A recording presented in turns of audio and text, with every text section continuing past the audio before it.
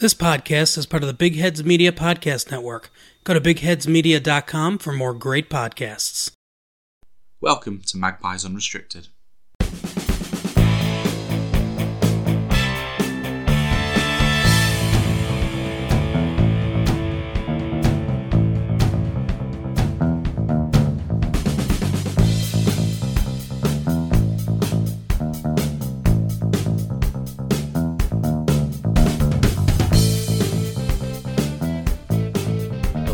Gents, and welcome to Magpies Unrestricted, where we'll be talking all things Newcastle United. I'm your host, Chris Simpson, and joining me as always is Cara Thistlethwaite. Hello. And yeah, we're joining you listeners after a slightly frustrating end to 2022 for the Magpies. 0-0 draw at home to Leeds. It was just one of those. It was pretty much all Newcastle for about 99% of the game, but we just did not manage to stick it in the back of the net. Yeah, I mean, Leeds' goalkeeper, he did have a good game. He did. Yeah. But it just didn't seem like they were hitting it right. They just couldn't just keep it down. But yeah, no, I don't want to take away from how do you say his name? Melo, yeah. That dude. Because I mean, Chris Wood, he had some great chances, didn't I suppose pull off the finish at all, and just either just missed it or scuffed it or just smashed it against the ground. Fabian Schär, though, he had an excellent game as well. He wanted it. He did want that goal. Possibly a hint of maybe should have had a penalty. I'm not. I can see him given, but it's also an extremely. I mean, the weather was awful, so the surface was really slippery. Yeah. Don't get me wrong. I'm not saying it wasn't intentional. Probably was, but any form of contact in that type of weather is going to send you flying. Arguably, Schär could have just got rid of that ball a bit earlier because there was opportunities to do so. But yeah, I think you can feel a little bit hard done by that you weren't given a penalty there. We've seen them given time and time again, and wouldn't really have been going against the run of play at all. So yeah, no, it was a frustrating match for all the fans who went there to watch it on that miserable day. Frustrating. Yeah, I mean, saying all Newcastle, Leeds, literally just the one shot on target at the other end, which was, of course, that one from Rodrigo. Where Pope, decent save, but at the same time, one you'd expect him to make. And yeah, as you say, Chris Wood just. I'm not going to place it all on Chris Wood's shoulders or anything, but yeah, just lacking that little bit of cutting edge up front. And again, Callum Wilson and ASM both came on for the last half an hour. And they weren't able to make the difference either. So I'm not like going, oh God, he's just Chris Wood, oh he's not good enough. Or, do you know what I mean? I think it's just, even Almiron, again, absolutely flying in form and confidence. He wasn't able to, stick it in either. Joelinton, we know his, despite scoring on Boxing Day, we know his, lack of sort of cutting edge up front as well. I suppose you've got to give credit to Leeds for crowding the box, for making it difficult and scrappy at every opportunity. I don't think they played brilliantly. I don't think they've played as well as they can do, but they definitely did enough to put Newcastle off. And at the end of the day, for them and for any team, to be honest, putting off the other team is kind of your job. Yes, they couldn't finish it. Yes, Newcastle also played well in defence and controlled the match, as you say, a lot of the time. I mean, only one shot at all by Leeds, and that was the only one that was on target, which you've just spoken about. So yeah, both teams played well. Obviously, Newcastle played better across the board, whereas Leeds played really well in defence to prevent a loss, to be honest, because there was no way they were going to win that match. Yeah, they'll have come away with that happy with a good point and a clean sheet. Yeah, and fair play. Like to be fair, and it's hard to get too annoyed. Although I think where we're playing, we should have won. Yeah. But, not many teams have come to St James's Park of late and managed to stop us, which is a great place to be in for us as a team. It did end our run of 6 consecutive league wins, but we are unbeaten in 12 matches, and that run stretches back to August. So, obviously, again, caveat, there was an entire month missing there with the World Cup, but that's still impressive nonetheless. And we look, we ended 2022 third in the Premier League table. I can't really have too many complaints, even if... I mean, I'm sure you can, because, Newcastle fans like to complain about everything. But no, I think Newcastle have hit the ground running, and they've shown that even after that month-long break, they're doing the same thing. So it's positives all round.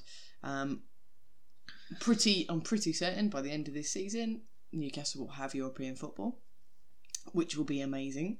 Yeah. Especially for the fans who've been put through so much. Also means that normal lumps like us can actually get a ticket, because there's no way we're getting a ticket to any form of Premier League match. So it'd be nice to potentially see them.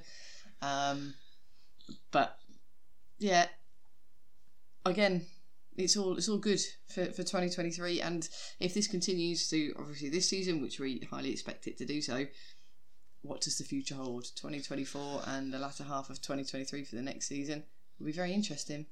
Yeah, I mean, I just wanted to... I mean, obviously calendar year stats are always kind of weird in football. Oh, but... you know that thing that you spent ages doing, and then you realised that they actually had it online as well? Yes, yeah. Yeah, I did. I counted all this manually, listeners, and then Newcastle tweeted literally with all the stats virtually that I'd spent ages actually manually counting, because I'm a moron. I did look on Twitter. I didn't look on Newcastle's own website. Newcastle's Twitter. Okay. I looked at like Squawker and everything else. Didn't look at Newcastle's until it was too late. I was like, oh, okay. That would have saved me like 20 minutes. But I wanted to just like reflect on just how good Newcastle have been in this calendar year. Because of course, obviously just since Eddie Howe took over in October 2021, we've been so much better. But even then, it still took some time for the results to actually match the improved performances. So I wanted to just put it in perspective and just have a look at what we'd actually done over that calendar year, and it was mightily impressive. Now, I mean, in terms of, I haven't taken Cup and FA Cup and League Cup fixtures into account. I've only looked at league matches here, but it's night and day compared with 2021, isn't it? Yeah. 72 points across 36 league games in 2021. In 2022 versus just 37 points won in 2021. So that's literally going from relegation candidates to top four candidates over the space of 12 months. Again, 72 points in 36 games. That's at least a top four candidate. In the pre-Man City Liverpool getting 90 points every season era, it's title contending form. Not so much anymore, because these days you need 90 plus points. But it's frustrating when you think about what's actually changed with the team. And yes, you've got a couple of big signings, but as we've said, Isaac hasn't played. You have Bruno, and that's about it. The only difference really is the managing team and clearly what's going on behind the scenes. And it's like, what if anyone had given a damn in 2021? What could you have done? Would it have been such a poor and demeaning season? Well, exactly, that's the thing. I mean, don't get me wrong. Obviously, we've sorted the defence out as well massively. Bringing again, Dubravka wasn't really, in my opinion, urgent to be replaced. But Nick Pope's come in and done very well. But more importantly, Trippier, True. Trippier, Byrne, and Sven Botman coming in. Obviously, it's had a massive impact. As you say, though, you look at the players who are already at the club who've done so well. Like your Joe Wintons, your Almirons, Fabian Schär's still a key part of that defence. All these players who were already at the club who are doing so much better, because as I say, and that is purely down to Eddie Howe and the management and the coaching team. And that's something Steve Bruce was always complaining, like, oh, don't you think I want better players? And it's like, sure, we can have better players, Steve, but you're not doing anything with the ones you've got. Yeah, I think that's the point. And he demeaned the team. Yeah, that was seen on the pitch as well. But it's 36 games, 21 wins, 9 draws, 6 defeats. Which is pretty darn impressive. 57 goals scored, 31 conceded, and 16 clean sheets. Anyone would be happy with 16 clean sheets. And never mind with the 57 goals scored. I mean, it is pretty darn impressive. Yeah, as you say, it's just such night and day, just such a rapid turnaround. And yes, we've spent lots of money, mainly on the defence, to be honest. Well, okay, we've spent a lot of money on Isak, but again, only 3 games played so far. But yeah, you're looking at just over 1.5 goals per game, considering that you have effectively one striker, and let's call it half, because your main striker isn't there. Your all the time. Your replacement striker hasn't been there, and you've had Chris Wood, who, and I don't mean to belittle Chris Wood at all, but he is in the type of striker that Newcastle tend to use very well on his own. He's a step down from Callum Wilson in terms of goal scoring. There's no doubt about that. And again, turning St James's Park into a bit of a fortress, really, which again is what any team should want to make sure that they're difficult to beat at home. And it's fair to say we've done that. Only 2 teams have beaten Newcastle at St James's Park in 2022. Again, one of them, this was in the FA Cup, but Cambridge United, as of course we all remember, listeners, that was rather humiliating. But that was literally our very first game of the calendar year. You know, obviously, we were on the wrong end of a giant killing that day. Otherwise, the only team to beat us was Liverpool, who only beat us 1-0 back in April. So that's our platform. Obviously, we've done well away from home as well, but that gives us such a huge platform to build on. As you say, in pursuit of European football. I mean, as you say, whether we hang on to the top 4 or not, who's to say? But I think we've certainly given ourselves a great chance of just getting some form of European football, which would be, amazing. I mean, we've not had it since. I think we last got there it would have been like 2013, and that was like the only time we've had it under, I think, the whole of Mike Ashley. So otherwise, you're then looking at like 2006, 2007, something like that. So yeah, and that was when we used to be absolute regulars. Virtually every year we were in either the Champions League or the UEFA Cup. Back in the day, to get any form of European football would be absolutely delightful, to be honest. Especially because me personally, as I've said many a time on this podcast, I would have just settled for top half this season, and I think we're going to exceed my initial expectation. It certainly seems like. I mean, even if you go tits up for this latter half of the season, I reckon you'll probably finish about 7th if the form dramatically decreases. But yeah, I think you can set your sights on European football quite easily here, and it's still. I mean, here's with you: Arsenal and Man City. Arsenal are known to drop it. Yeah, I mean, obviously we'll talk a bit about Arsenal shortly, since obviously they're our next game. But to be fair, I mean, been playing well too. It's still going to be a huge challenge for Arsenal to keep Man City at bay.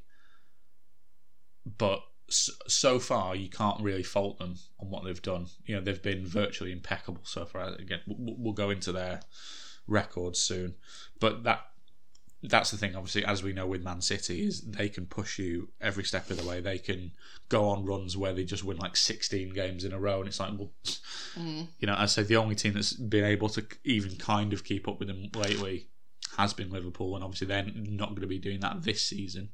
That much is clear. So Arsenal have got a long way to go still, but you can't fault them so far. But I mean, as I say, I don't want to.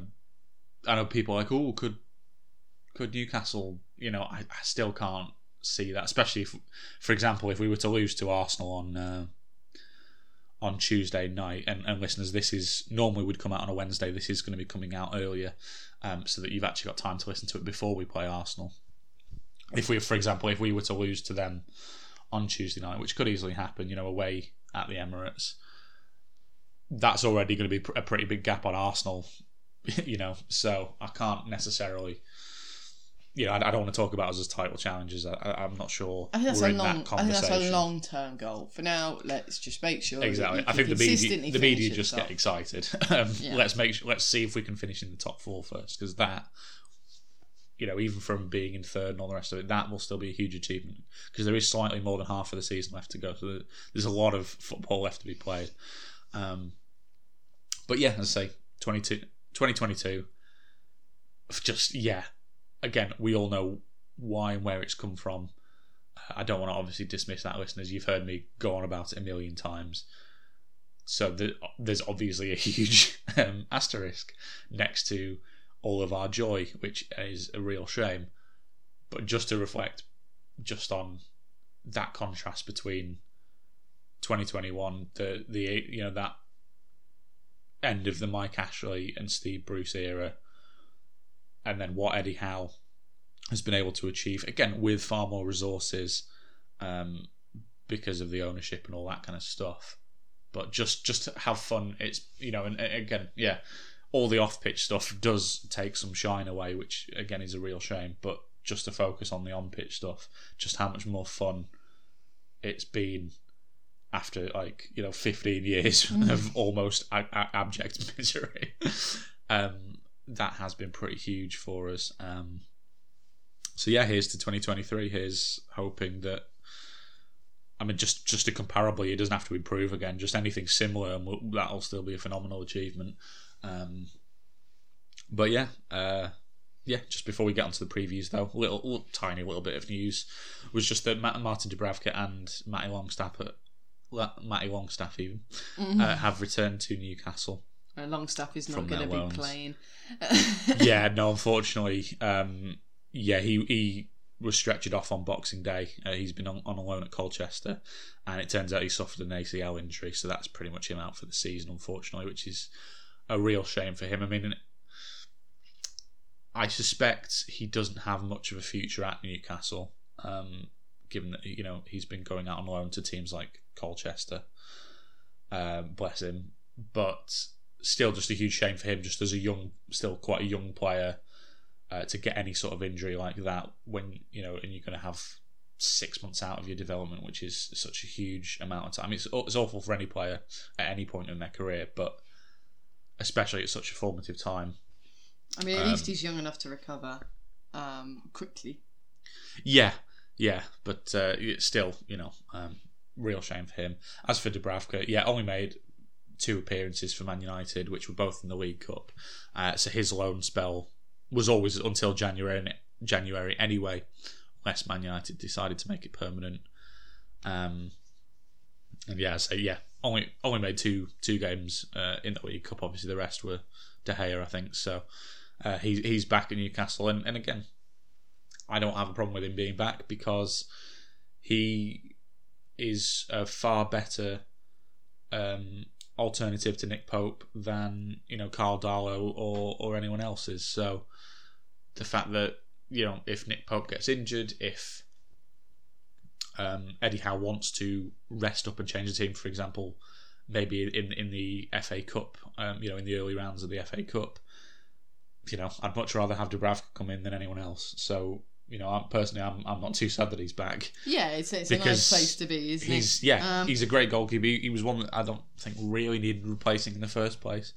Again, Nick Pope has come in and done a fabulous job overall. So I can't fault Nick Pope on that. But I think having two of them, long term, I'm sure Dubravka being good enough to be a number one in a lot of other clubs in the Premier League, he's not going to probably want to stick around long term as a number 2, which is fair enough. But at least maybe for the remainder of the season, unless he goes back on loan somewhere else or someone else does come in for him, I'd be happy to have Dubravka at Leicester at the moment.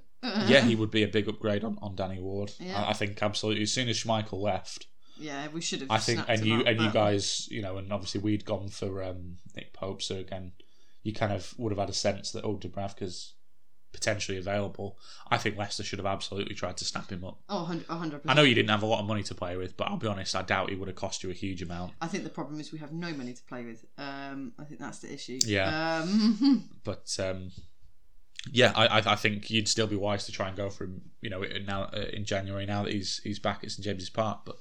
But anyway, those 2 players back. One, we'll see if he plays a role.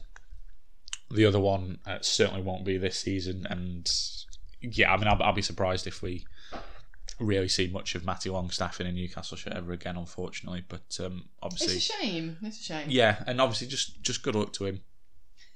You know, we'll always have that debut and that goal.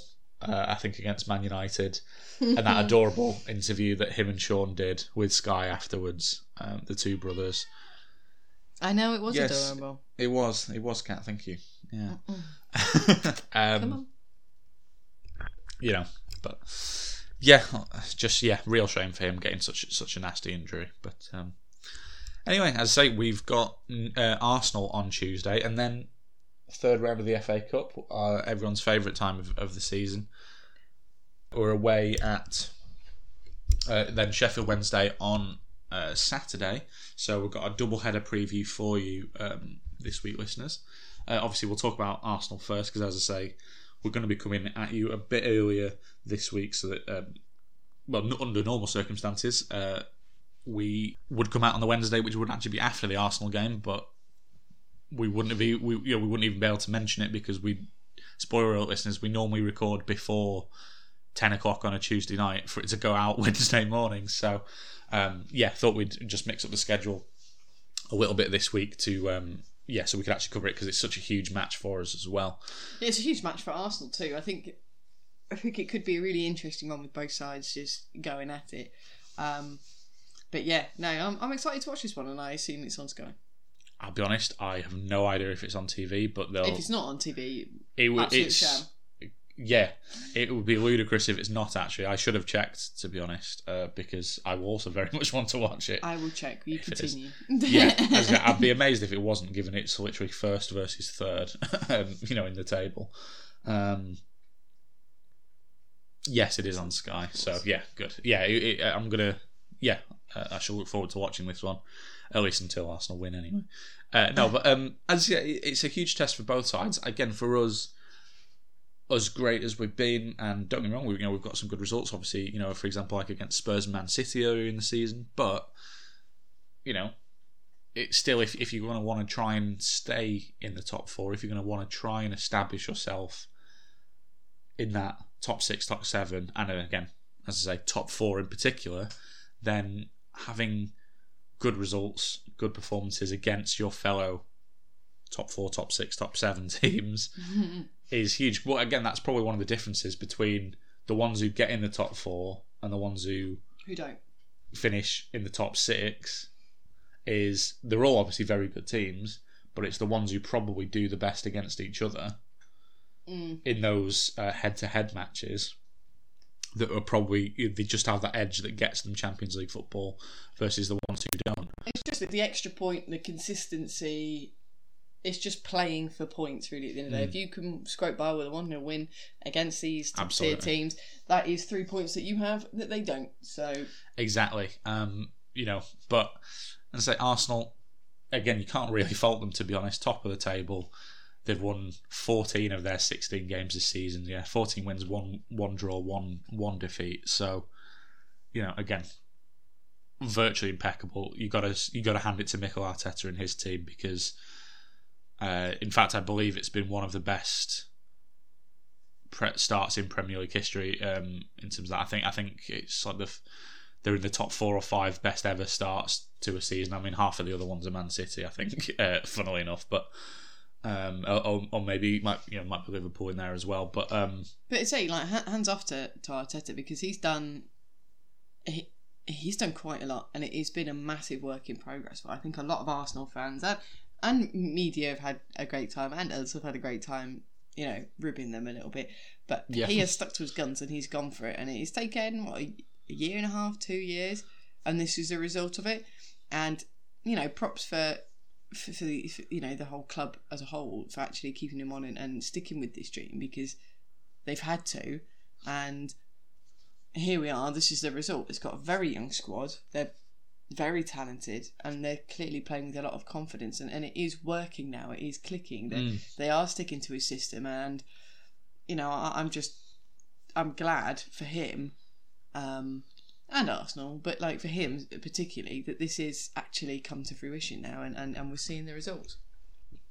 Yeah, exactly. I think I fully agree, to be honest. And again, just to put it in perspective, I mean, not to toot our horn again, we actually still have the best defence in the league with only 11 goals conceded in 17 games. So, again, we should be a big test for them as well. Let's not get away from that. No, of course. But yeah, they've got the second best defence with only 14 goals conceded. And, at the other end, they've been absolutely fantastic as well with 40 goals scored in 16 games, so more than 2 a game. Yeah. That's a hell of an average, So, let's say both teams are going to be a huge test for one another. And they've won their last 5 in a row. Now, in terms of recent records, we actually did beat Arsenal when we last met them, which was in May at the end of last season. And Shock horror. If you remember, it was actually one of our best performances under Eddie Howe. We absolutely blew them away that day. I think it was only like 2-0 or something. But we really, I can't remember the score now. But we really it was a really, really top performance from us. However, it is also worth noting that despite that win, over the last 20 meetings between Newcastle and Arsenal have won 18 of them. No draws. No, we both drew, we both got points. No, they've literally beaten us 18 of the last 20 times. And we've not won at Arsenal since 2010. So, just to put that in perspective, history's not on our side despite us winning, different team, May. Different mentality. But let's just see how it goes. And again, I would settle for a draw. But my goodness, is this optimism? No. As I said, I would very much settle for a draw if you offered it to me right now. But it's a useful barometer of where we're at as much as it is for where Arsenal are at. I think both teams. And all in all, though, it should just be a really, really top match, hopefully. Hopefully both teams... Well, I was going to say hopefully both teams play well. Hopefully Arsenal don't. I want us to play well and win, and them to not have a good day. But no, in terms of just like... maybe from a neutral's perspective or what have you, just a really good game of football between two very good and very confident, informed teams is hopefully what we're going to get on Tuesday.